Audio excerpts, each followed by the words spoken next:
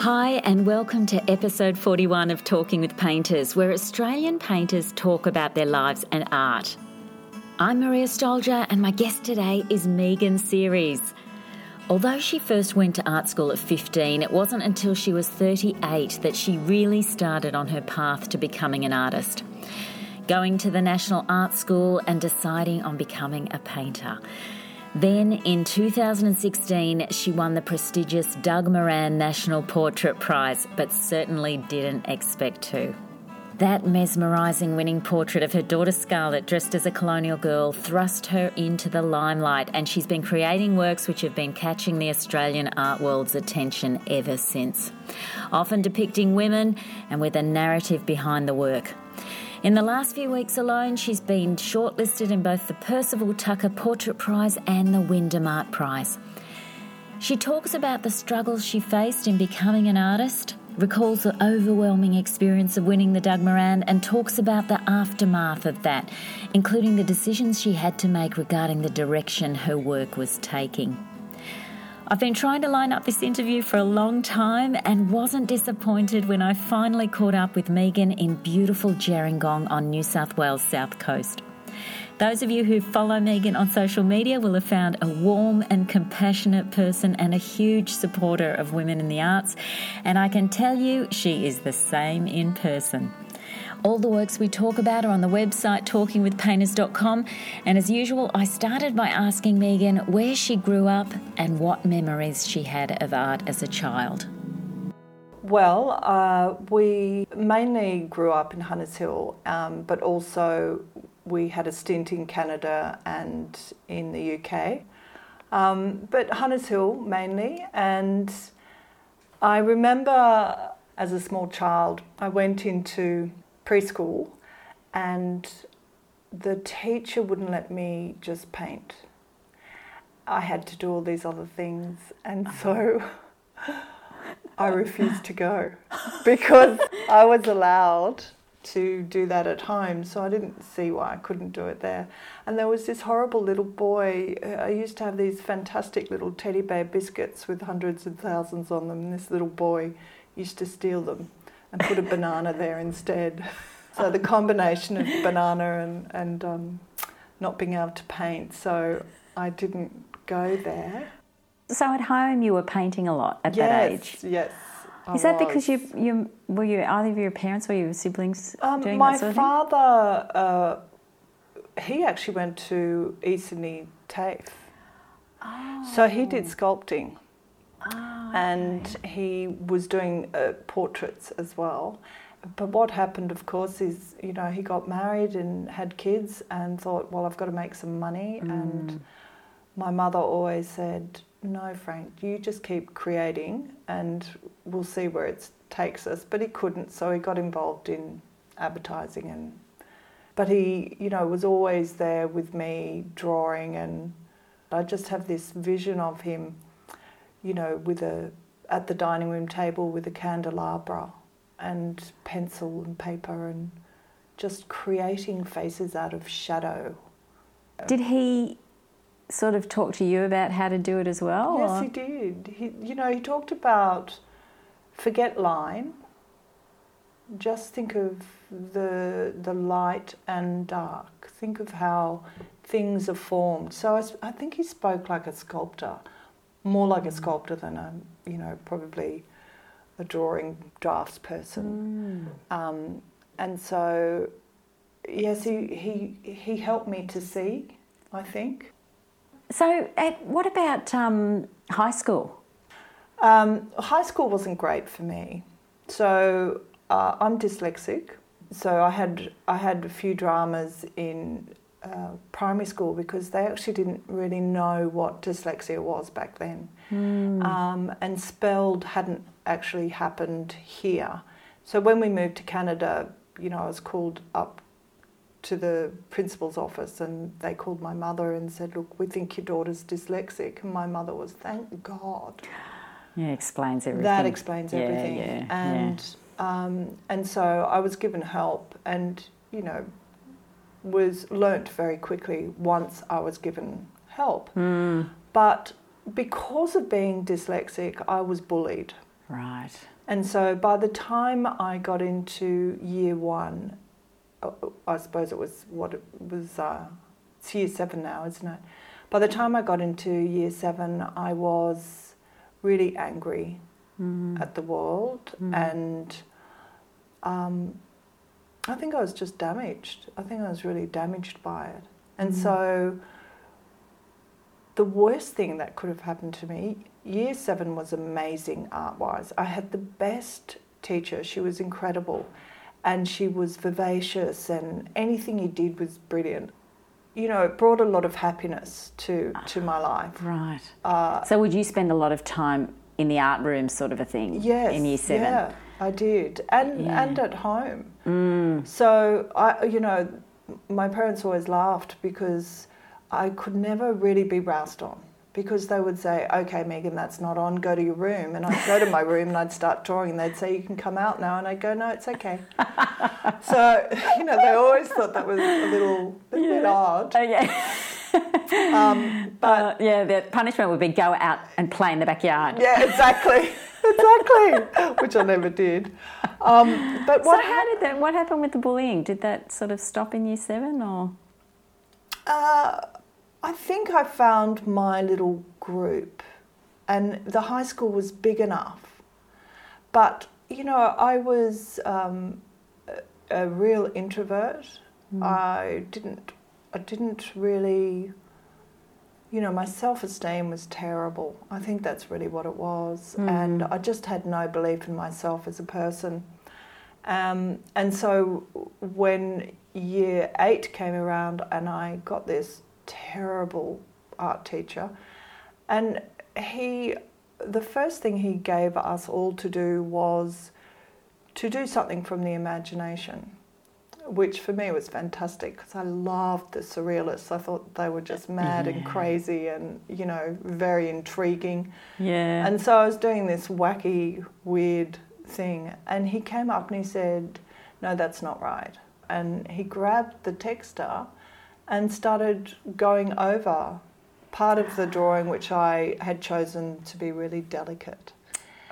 And, he said, "That's not going to work because this isn't blah, blah, blah, and you haven't used the right colour, and blah, blah, blah, blah, blah, blah, blah, blah, blah." And, I just remember thinking, this isn't good. This isn't going to bode well for me. I feel bullied by this man. Did you doubt your artistic ability as a result? I did. I really did. And I still do. I still do. It's one of those horrible after effects, I think. Were you, at that point in high school, were you seeing yourself, your future being in art at all? Or? No, not at all. Not at all. I actually, I don't think I could see a future beyond I need to get out of here. So high school was horrific. Not a pleasant experience. It was horrific. Yeah. And, there was a very sort of, I suppose it was fairly misogynistic culture within the school too. The girls weren't treated very nicely. If you think of puberty blues, it was very much of that time. Right. So the 70s, early 70s sort of a thing? Yeah. Mid-70s? Yeah, mid-70s. So it was rife with nastiness and... Well, I suppose it was it was sort of like the sexual revolution had sort of happened, and then it's sort of like women trying to find, with this newfound freedom, was it really freedom or was it... Well, they were being punished. This newfound freedom turned into, accusations of girls being slags or sluts and, being used. And, a person I knew, not really well, but she got accused of being this slag. And I remember her saying to me, I just love sex. Yeah. I want to have sex. Why can't I have sex like the boys? Yeah. Why do I have to be labelled like this? Yeah, that's right. And it was almost encouraged as well. It was. On the one side it's encouraged, and on the other side, but if you did do that, then you would would slap be down pretty quickly. Yeah. So women were in a really difficult position. Yeah. Yeah, I think they still are. Yeah, I think you're right about that. Yeah, I think you're right. Bizarre. Very strange. Yeah. So at what point, so what did you do when you left school? I left early, as you can imagine, 15, and I didn't know what to do. So Dad said, okay, let's get you into Julian Ashton. And so I went to Julian Ashton, and I loved it. I loved it. I really did. It was just walking into these beautiful wooden, floored rooms. What do you think you learnt the most from there? Hand-eye coordination, I think. So to be able to drawing, really, I didn't go on to painting there. It was just drawing. But I learnt to be able to see, which was really, I think fantastic. And that, to be able to measure something onto the page, to be able to see what angle that takes and how, one side would be, there's a sort of, sharpness, and then the other side would kind of disappear away. How light and shadow, affected that whatever that object was within space. And so that was really fantastic. And then I just thought, well, this is really what I want to do. And so I applied for TAFE, and I was 16, and there was kids in their 20s and, a couple of people in their 30s. So I was out of my league. Right. I really was out of my league. I had no really great understanding of art history or, I just like to draw. This is my little world. I knew a few artists, but not many. And these people, they'd been through high school and they'd done their... Yeah, so you felt like you were sort of behind in a way, behind them. Yeah. Completely so behind. How did you find your confidence then after that? Look, I left. What happened was towards the end of the year, I got actually stopped on the street and asked if I'd be interested in modelling. And I thought... Oh, my God. I thought immediately, travel. Yeah. So I said yes. And by 17, I was, working in Hong Kong and Singapore. What? And yeah, so what was that like? Look, at first, I thought this is for me. But you know what? I was ringing Mum and Dad up and going, I don't like it here. Again, you were on your own though, so that must have been tough. No, but there were other Australian models over there, but they were in their 20s. Again, I was in a situation where, and I think if I had strong self-esteem, that would have been fine. But I always felt really overwhelmed by people. So you didn't really, it sounds like to me like you didn't have someone there sort of holding your hand, and helping you through it. No. You sort of had to try and figure it out just on your own. Yeah. And you're a bit out of your depth. Yeah. What did that involve? Is that like catwalk sort of thing? Catwalks. Okay. Yeah, what was that like? Did you have to learn how to do that? Yeah, look, I did. And I was told I look like an elephant. Well, that'll do it for your confidence. Yeah. So I needed to learn how to walk. So stomp. So I did that, and then really modelled through to I think 20. I modelled through to 27. I dabbled in acting for a little bit, for a minute. And what was that like? Well, look, that was fun. And it was good for me because I was shy. So that was really good. And that was in theatre? Theatre. And I was told that I was good. And so that started to help me with my self-esteem. I decided I wanted to do art direction, so got some work in film and television and realised, and I was really enjoying it at first, but really it's, what I was doing was I see it as a glorified removalist because you're moving props and stuff around, and an ironing lady because you're doing costume. and even watching the, art directors, they still had to be told what to do.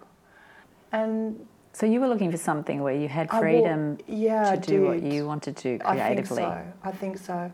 And so I decided to have a rest. I think I got quite depressed. And so I went up to stay with my mother and father in the Blue Mountains for a period of 6 months. I thought, I'm going to take time off and really think about it. And one day I was lying on the bed, and my father came in and he said, darling, what are you doing? You can't, this isn't good for you. And I said, I'm just really struggling. Life is not what I thought it was going to be, and I'm not sure where I want to go. And he said, well, I've got something for you and I'd like you to come with me. And so he came in, it makes me feel teary thinking about it. He came in and gave me a hug, and he said, come on. And he took my hand and he took me down to his studio. And he had set up an empty canvas and some paints. And he stood me in front of it and he handed me a paintbrush and he said, paint. I said, I can't paint. I haven't done anything for years. And he said, it doesn't matter. Just make a mark. Just make a whole bunch of marks. It doesn't matter. And so I did. And I started doing these paintings, and friends and people started to say, this is what you should be doing. And I was selling stuff. And so what did you start with when you started? Oh, the first thing I painted, apart from the first canvas, which was bizarre, it was just, I ended up putting my hand in the paint and I was just putting it all over, I was just going crazy with it. But the first real painting was a woman in a fetal position. And so, it's sort of, my work extended from that. And then I thought, okay, I want to go to art school. So, it took me till I was 38. From the age of, going to art school at 16, it took me that long to get back there. Yeah. And I applied and I got put on the waiting list. I didn't even get in first off. Really? Was it portfolio? Yeah, portfolio and drawing. But, I hadn't done anything for years. No. And I just sort of spent, I think about 4 months really creating something to go there. And did you feel at that point, did you have a strong drive that was what you... It was really what I wanted to do. I felt like I was a kid again. I felt completely lost within that space. The whole world just disappeared. It receded. And I was in the moment, in the process. And that's where I love to be. Not thinking about all this, stuff, just being in that moment. And so, do you think that was because you were it was like a private activity where it was just you and the canvas that suited you at that point? I think so. I do. I think so, because it was just, in some ways it was just me anyway, because I was in the mountains. I was very lucky. I had 2 beautiful, supportive parents, but I was still on my own and in my head. So this allowed me still to be on my own because I was processing stuff, but it allowed me to start, letting go of stuff and working through stuff. And, some of those works I just threw away because they were so... they depicted very damaged women, and I just thought, well, nobody's going to want that on the wall, and even I don't want to. I don't even want to look at that anymore. Yeah. So they just got chucked in a skip. Did it feel cathartic? It did. It was. It was an extraordinary moment for me. So what happened with the National Art School? So how did you end up getting in Well, the end? some fabulous person obviously decided to go to COFA, I guess. So I got in. I was so excited. Yeah. And what was that experience like, being there? It was mixed. So, you know, it had moments of elation and just being really excited and meeting new people, like-minded people. And it had moments where I just thought, oh, I can't do this. You know, art making is really emotional for me. You know, I'd put my whole self into it. And I touch on things that are fairly dark. And, you know, I think that can become quite taxing as well. It was also that I struggled with some of the teachers. So first year was great. I just had the best time. It was all experimental. You got to do all the different classes before you chose, and I did really well in photography. And it was, for a minute there, a difficult decision between photography and painting. And John Bloomfield was my teacher for painting, and he was absolutely fantastic and incredibly supportive. And Ella Dreyfus was my photography teacher, and again, really supportive and, you know, fascinating woman.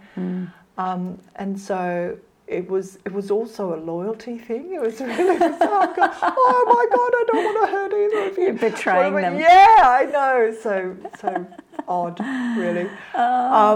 But in the end, I think it was the actual slowing down of time, the actual, you know, that process of finding an image and it forming slowly, it coming to you slowly, and the kind of slippery nature of it, how it can, you know, you could push it back and bring it in, and, you know, there was something that was really luring.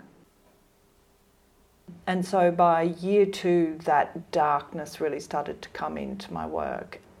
And I didn't work with colour. I was more of a tonalist, and there was,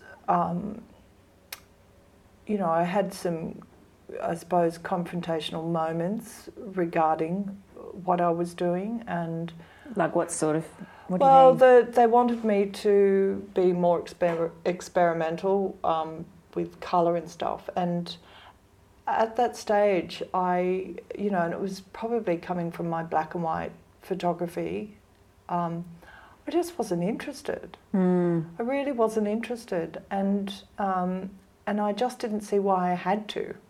Yeah, that's right. I thought, why? Why? I don't, you know, I did colour last year, I don't want to do colour this year. And so I had some tricky moments, and then I remember I was crying outside, and Ewan McLeod, beautiful, beautiful Ewan McLeod, you know, he came up and he said, what's the matter? And I said, look, I don't want to paint in colour. I felt like I was back at preschool.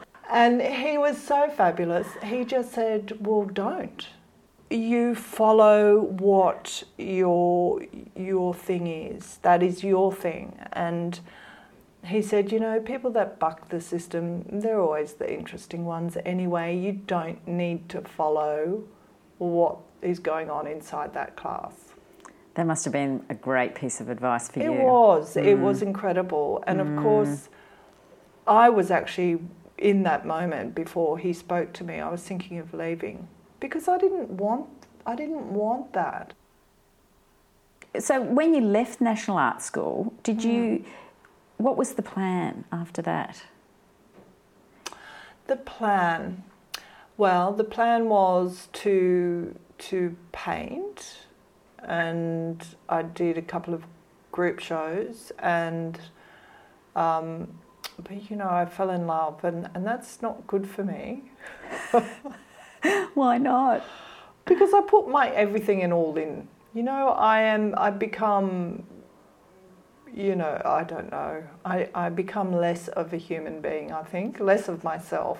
It's like I put everything into that, and that person was going through a custody battle, and so I spent a lot of time really focusing on helping the kids and helping this person get through the court, and it was, that sort of thing really takes its toll. Oh, definitely. It's a very emotional It's sort of really thing. emotional. Yeah. And it wouldn't be, it sort of can thwart your creativity a bit when yeah, it can. And I was lucky enough, though, that I had been working throughout school with Marion Bourgelt, the artist. So I ramped up those days with her. She had a lot on, so I was in the studio a lot. So then that relationship sort of crumbled. I think it was all too much for both of us. The whole thing, it dragged on. It was horrendous. The court thing was horrendous. And so I walked away, and I ended up going back to the National Art School. Oh, okay. So I went back to do my honours. That was in 2004. And, that was, it was like coming home. It was like coming home. It's, I would go back there now if I could. If I was able to afford to live in Sydney, I would be doing my masters right now. You were saying that that you are drawn to those dark paintings, and and we're in your studio at the moment, and we are surrounded by these beautiful, evocative, dark paintings. Oh, thank you. They are really, really stunning. And you've described your work as dark Gothic romance. Yes. And it does have that beautiful, that dark setting with some figures that are just lightly illuminated and do have that sort of feeling of like a Victorian era or something. A lot of them have that sort of feeling. Yeah. Is that, do you remember how that started, or how that, or why you might be drawn to that sort of thing? I first noticed where I was drawn to, it was actually from photography. Ah, right. So in first year when I was photographing work, I started to look at that, something glowing in the dark, something that just appearing out of darkness. Because my paintings weren't dark at that point. Oh. And then towards the end of the year, I came across Bill Henson, and I just absolutely fell in love with his work, and also that it was ambiguous. I love the ambiguity. There was so much, and it's, with his partner Louise Him, and once I found him, I found her. Yeah. And so by year 2, that darkness really started to come into my work. It's not always about, that it's really dark subject matter. What it's about finding the light in the darkness. It's about bringing out that hope in darkness. So the darkness can represent, just on an aesthetic level, it brings form forward. So that to me harks back to my father sitting by the candelabra, and bringing this sort of shape out of shadow. Yeah. But it can also, represent solitude, emptiness, the vastness of, space, the idea of, disappearing and appearing, traversing past, present, future. So there's a whole lot of stuff that can be, for me, interpreted in darkness. And then whatever that figure is that I'm doing, it's a coming forward into the light. Yeah. So there's hope in it. Well, can we jump forward? Because I want to take you to your big win of the Doug Moran National Portrait Prize from 2016. And for people who aren't familiar with it, it's It's an acquisitive prize, portrait prize, $150,000 prize money, which is huge. Yep. And you won. Before we start talking about the painting itself, I just wanted to ask you about the experience of winning, what it was like. Wow, that was, if you talk about, those phenomenological moments where, say, you're in a car accident and time stands still. Yeah. That's what it was like. Yeah. In that moment, I actually didn't hear my name. It was my daughter's scream or squeal that made me realise it was me. And you know what? They actually had to call me up. He said, Doug Hall said, if you don't come up, we're going to give the money away, because I was rendered kind of, I was. So you were not expecting it at all? Oh, I wasn't even going to put the portrait in. The portrait was really about just I wanted to do a painting of Scarlett at that age. Yeah. And it was for home. And then a friend came over and they said, you need to put that into the Doug Moran. That is amazing. So you hadn't painted it for the Doug Moran? No.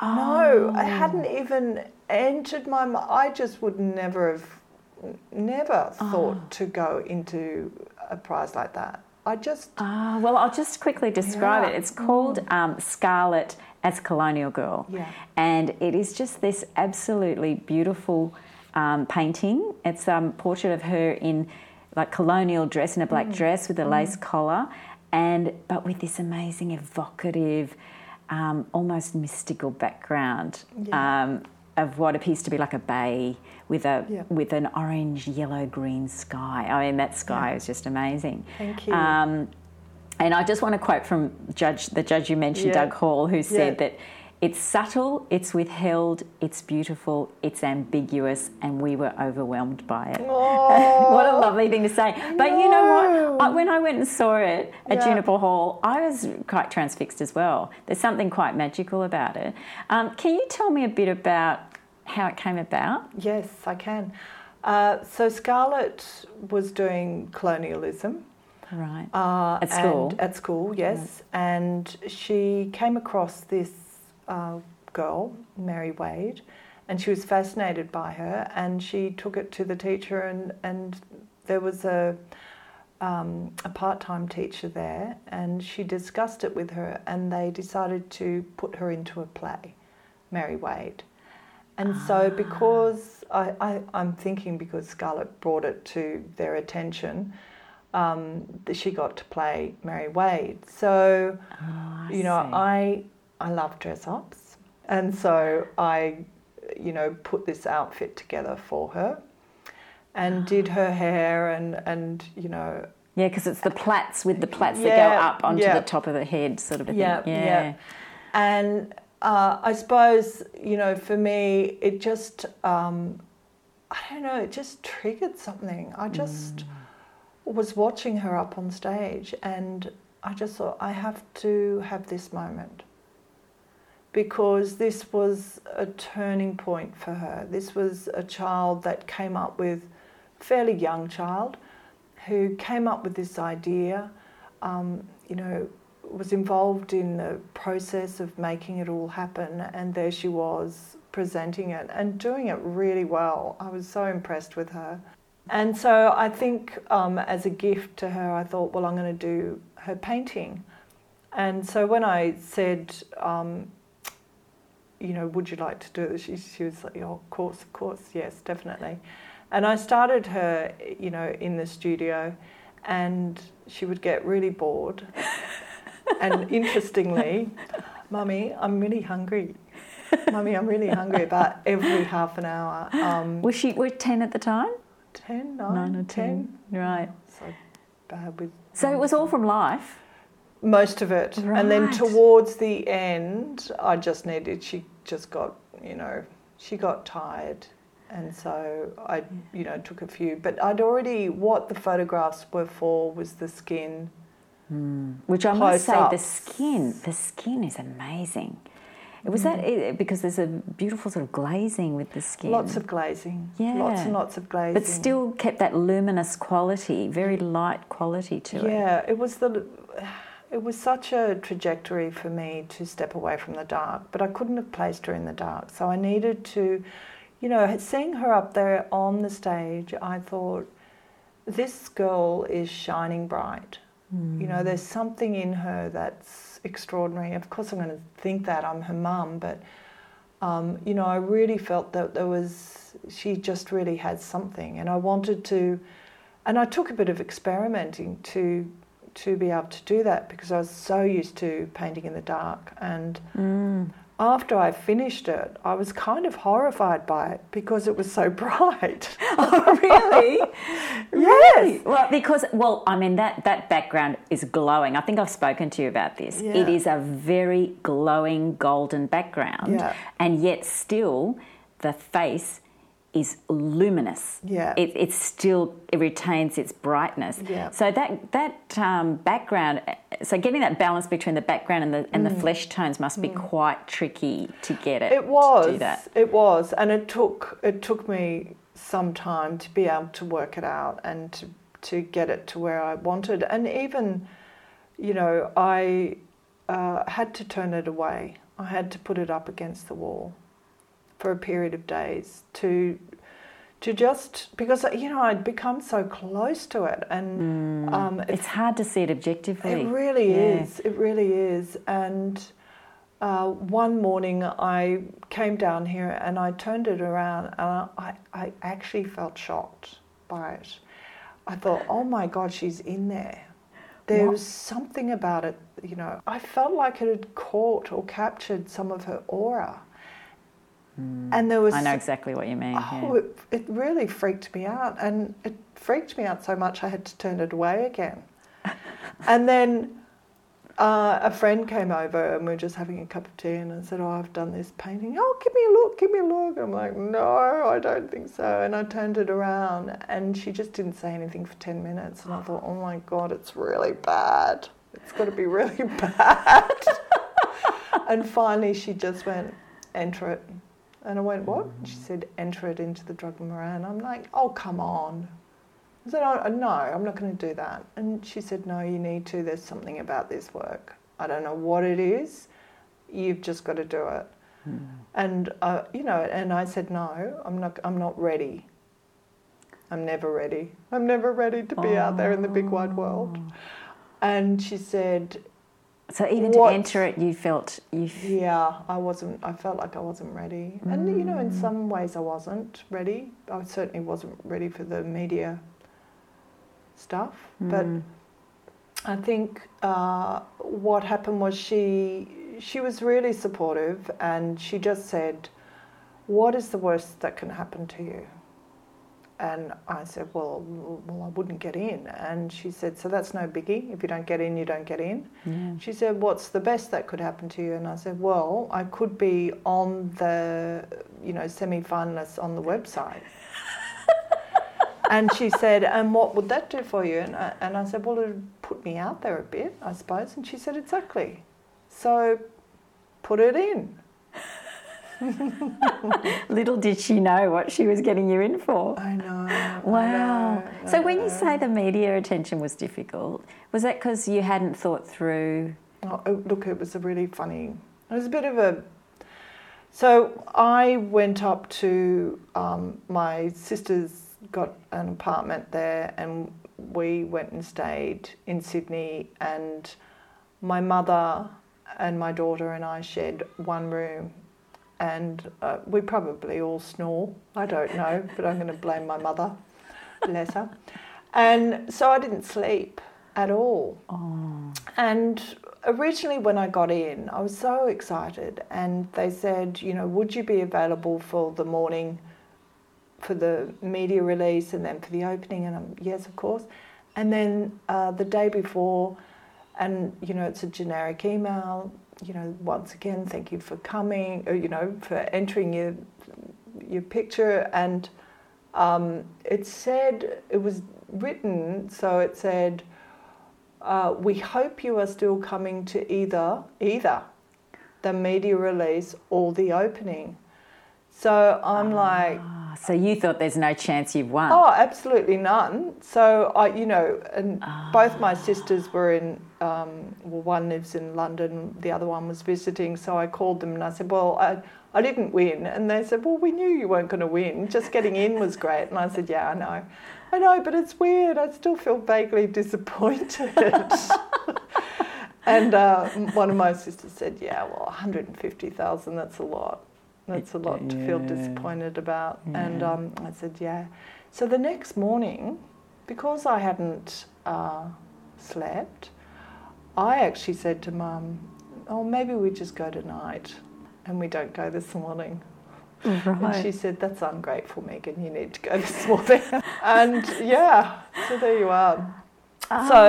So you were really tired. I was beyond exhaustion. You know, like I literally had 2 hours sleep, I think. I was so tired. And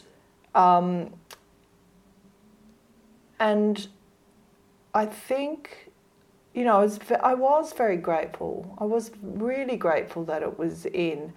But once again, you know, my tired self doesn't deal with people.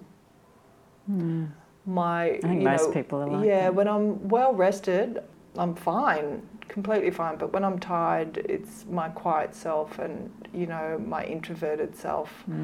So, So when it's announced, so you're expected to sort of say something, I presume, straight away. So you wouldn't have had anything prepared? Nothing. Absolutely nothing. Nothing prepared. And really all I wanted to do was sit on the floor, rock back and forward and cry. You know, but of course you can't. You don't want to look too crazy. Because it's overwhelming. Yeah. What, because it's an overwhelming feeling? It's very overwhelming. A bit shocking? Yeah. It's shocking. You've said on your blog that it was a life changer, Doug Moran. In what way? Well, in so many ways, because, and on so many levels. Obviously, to be chosen, you know, when you're amongst so many incredible works and really great artists and artists that were, you know, in my mind, there was a couple of works there that I actually felt should have won, you know, and you think, I guess, you know, I felt I had a mix of feelings. So I felt guilty on one level because I felt that I wasn't worthy and that there were artists that had worked a lot harder than I had for years and years and years. And on the other hand, you know, I felt that it was really cathartic that I gave up painting for Scarlett and that I should enter back into the art world with a painting of Scarlett, that there was something in that. But the biggest changes for me, it's a double-sided coin. So on the one hand, I had put this work out and it was light. It wasn't dark. And so I had entered into a couple of art prizes and been rejected with my dark stuff. And so then I thought, I can't do my dark stuff anymore. It has to be light. And I started, you know, looking a lot more at the work that seemed to be in, and a lot of it was, for me, sugary. In what way? What do you mean? Well, colours. You know, there was not a lot of... There was no real political commentary. There was no great depth. It looked like, a lot of it looked like designer work. It looked like graphic design. You mean things you were seeing around you from other artists? Yeah. So does that mean that you felt like the painting you won with was not really representative of your true sort of work? Yeah, no, it's not. It really isn't. I mean, that was, for me, that work. But that's not my journey my journey is the constant bringing the light. Although I got something in her face that talks about that, it's not it's not. I'm not drawn to really colourful works. I'm not. I find it really overwhelming. So most of your paintings are achieved with glazing. Yeah. Yeah. So would you start with an underpainting? Yes, I do.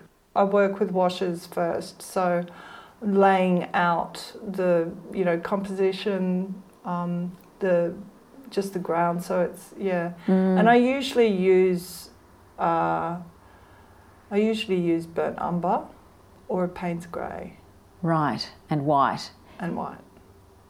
And do you find, so the difference between, say, having a burnt umber underpainting and a Payne's grey underpainting, is that going to result in a different painting? Yeah. So you have the warmth or the cool. So you can, I have used other colours as well. So I've used, I'm trying to remember the name of it. It's oxide red, I think. So that really works well if you want a kind of more vivid glow. So with glazing, actually, that's what I'm quite interested in that. What mediums do you use with that? I originally started with, I'd start off the work with just terps and a medium one, so a really thin medium, and it's that fat over lean idea. And I just found it really arduous. I got really bored with having to think about that. And why? What do you mean? Well, because I think I struggled with the idea that I'd be thinking, okay, now how much paint have I put on this now? What, if I'm going to do a glaze, do I need to have this medium and then I go up another, fatter medium, and then, it would start to look a little bit plasticky or really shiny.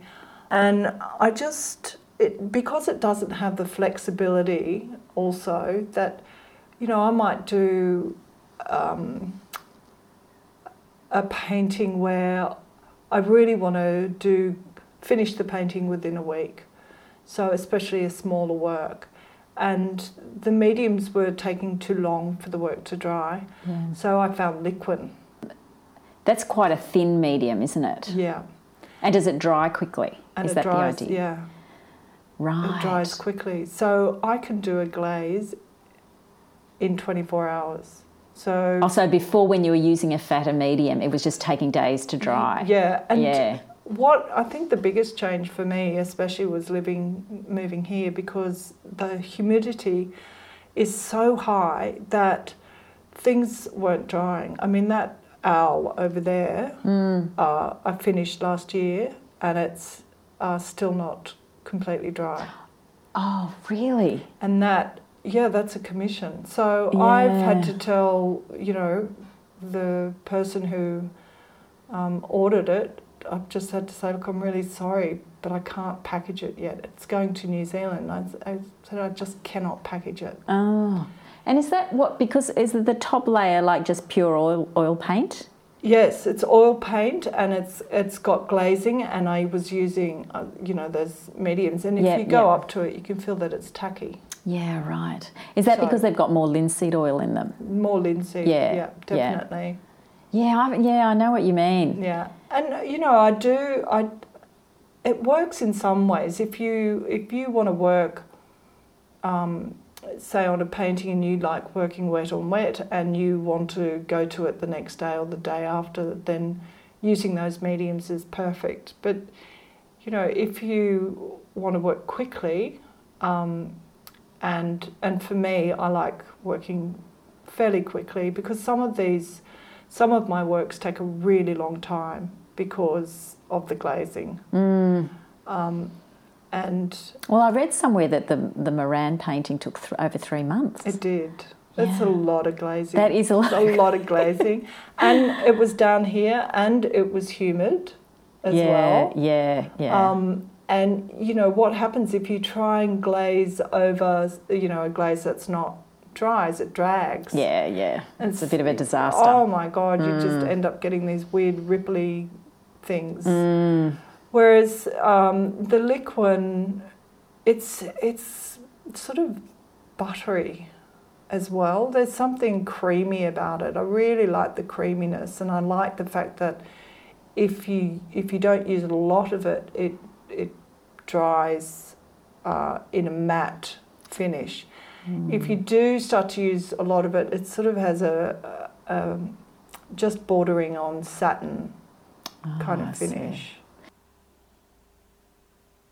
I've noticed that you actually also refer to literary works and poetry in Yes. on Instagram, I've noticed, and also in your Archibald painting in 2009, you did it of actor Brendan Cowell playing Hamlet, who played Hamlet. It was called The Rest is Silence, Brendan Cowell as Hamlet. Did you decide before you started that painting that you wanted to paint him as that character of Hamlet? I did. It's like what I've done with Scarlett, and as I've done with my own self-portrait. She's in character too. You're right. Yeah, we're looking at it on the wall at the moment. What character is that? It's a little bit of a story. So each person I paint has to have a backstory, and for her, I imagined, and it's a bit of a response, I suppose, to the fact that the newspapers grabbed hold of she's a cleaner, not an artist. So it was a bit of a response to that. That's what we're talking about after the Doug Moran. Doug Moran, yeah. Do you want to talk about that? Oh, well, it just was, it was one of those moments where it's the rags to riches story, and I think the journalist was looking for an angle. And I remember actually speaking, because it was around about the time that the National Art School was under threat. And I said that, I'd graduated with first degree honours, and that, what a difference it had made to my life being a graduate, and how wonderful the school was and how it was different from other schools. And, I was talking about that stuff. And as a part-time job, I looked after a holiday property, and, said as part of what I did, occasionally I had to clean. And all of a sudden I became the cleaner who won the art prize. First and foremost, actually I'm a single mother. And then and that's a huge job. And then I am an artist. And, that is now, the older she gets, that becomes more balanced. So I'm a mother and I'm an artist, and that's what I am. And, there's so much more happening in that than cleaning a house 3 or 4 times over a period of a year. And how that was, created into this big story, and perhaps in some ways it could have even worked in my favour, because people want the rags to riches story. They do. They think, okay, that's great. And, I'm a poor artist anyway, regardless of, whatever I'm doing, I'm still going to be poor. But, it's all learning, isn't it? It's all working through stuff and learning, and in the end, it is what it is. Yeah, that's right. I did women's studies, which was really, really interesting. And I think what it is not always from a feminist point of view, but just from a point of view that women have been rendered silent. I don't know that they're voiceless. I think they've been rendered silent. There's a sort of a difference. So society has not allowed their stories to be told, or they've changed it. So is that when you're depicting these women from like sort of the Victorian era or that sort of thing, you're sort of giving them a voice in a way? Is that the idea? It is. Yeah. It's about bringing them into the light. Thanks, Megan, for your time today. it's been a long time coming getting this interview, because I did contact you a while ago, and I've been looking forward to this interview so much. So thank you so much. Oh, it's a pleasure, and it's just been so wonderful to meet you, and I love your podcast, and it's great to be a part of it. So thank you. I hope you enjoyed my interview with Megan Series. Her work is currently included in a group exhibition in Melbourne with Gallery there. Just go to the website talkingwithpainters.com for details of that. I'll also be posting a video of Megan talking with me in her studio, and that'll be on the Talking with Painters YouTube channel. I'll let you know on social media when that's online. Also, there's another exciting thing coming up. Next week on the 22nd of March, I'm going to be interviewing the wonderful painter, sculptor and performance artist Lottie Consalvo. And it's going to be recorded in front of a live audience at Newcastle Art Gallery. So come along if you're in Newcastle. It's free entry, and there's the bonus of an absolutely stunning Elizabeth Cummings exhibition showing there at the moment. So if you do come along, make sure you come up and say hello afterwards. I can't wait to talk with Lottie. She's yet another one of Australia's fascinating artists. Don't forget you can follow the show on Instagram, Facebook and Twitter. Thanks for all the feedback, comments and reviews on social media. And of course, you can subscribe to the show on iTunes and YouTube. If you have time, it'd be great if you could leave a rating and review on iTunes, because that's one of the best ways to get the word out about the show. Thanks for listening, and hope you can join me for the next episode of Talking with Painters. I will always adore Betty Churcher, who was at my graduation, and she looked at all of us and she said, the one thing you need to know about your career is that you are your truth, that you stick to your guns no matter what comes in and out of fashion, because it can be fickle and faddish, but you just stick to your guns and you just keep going.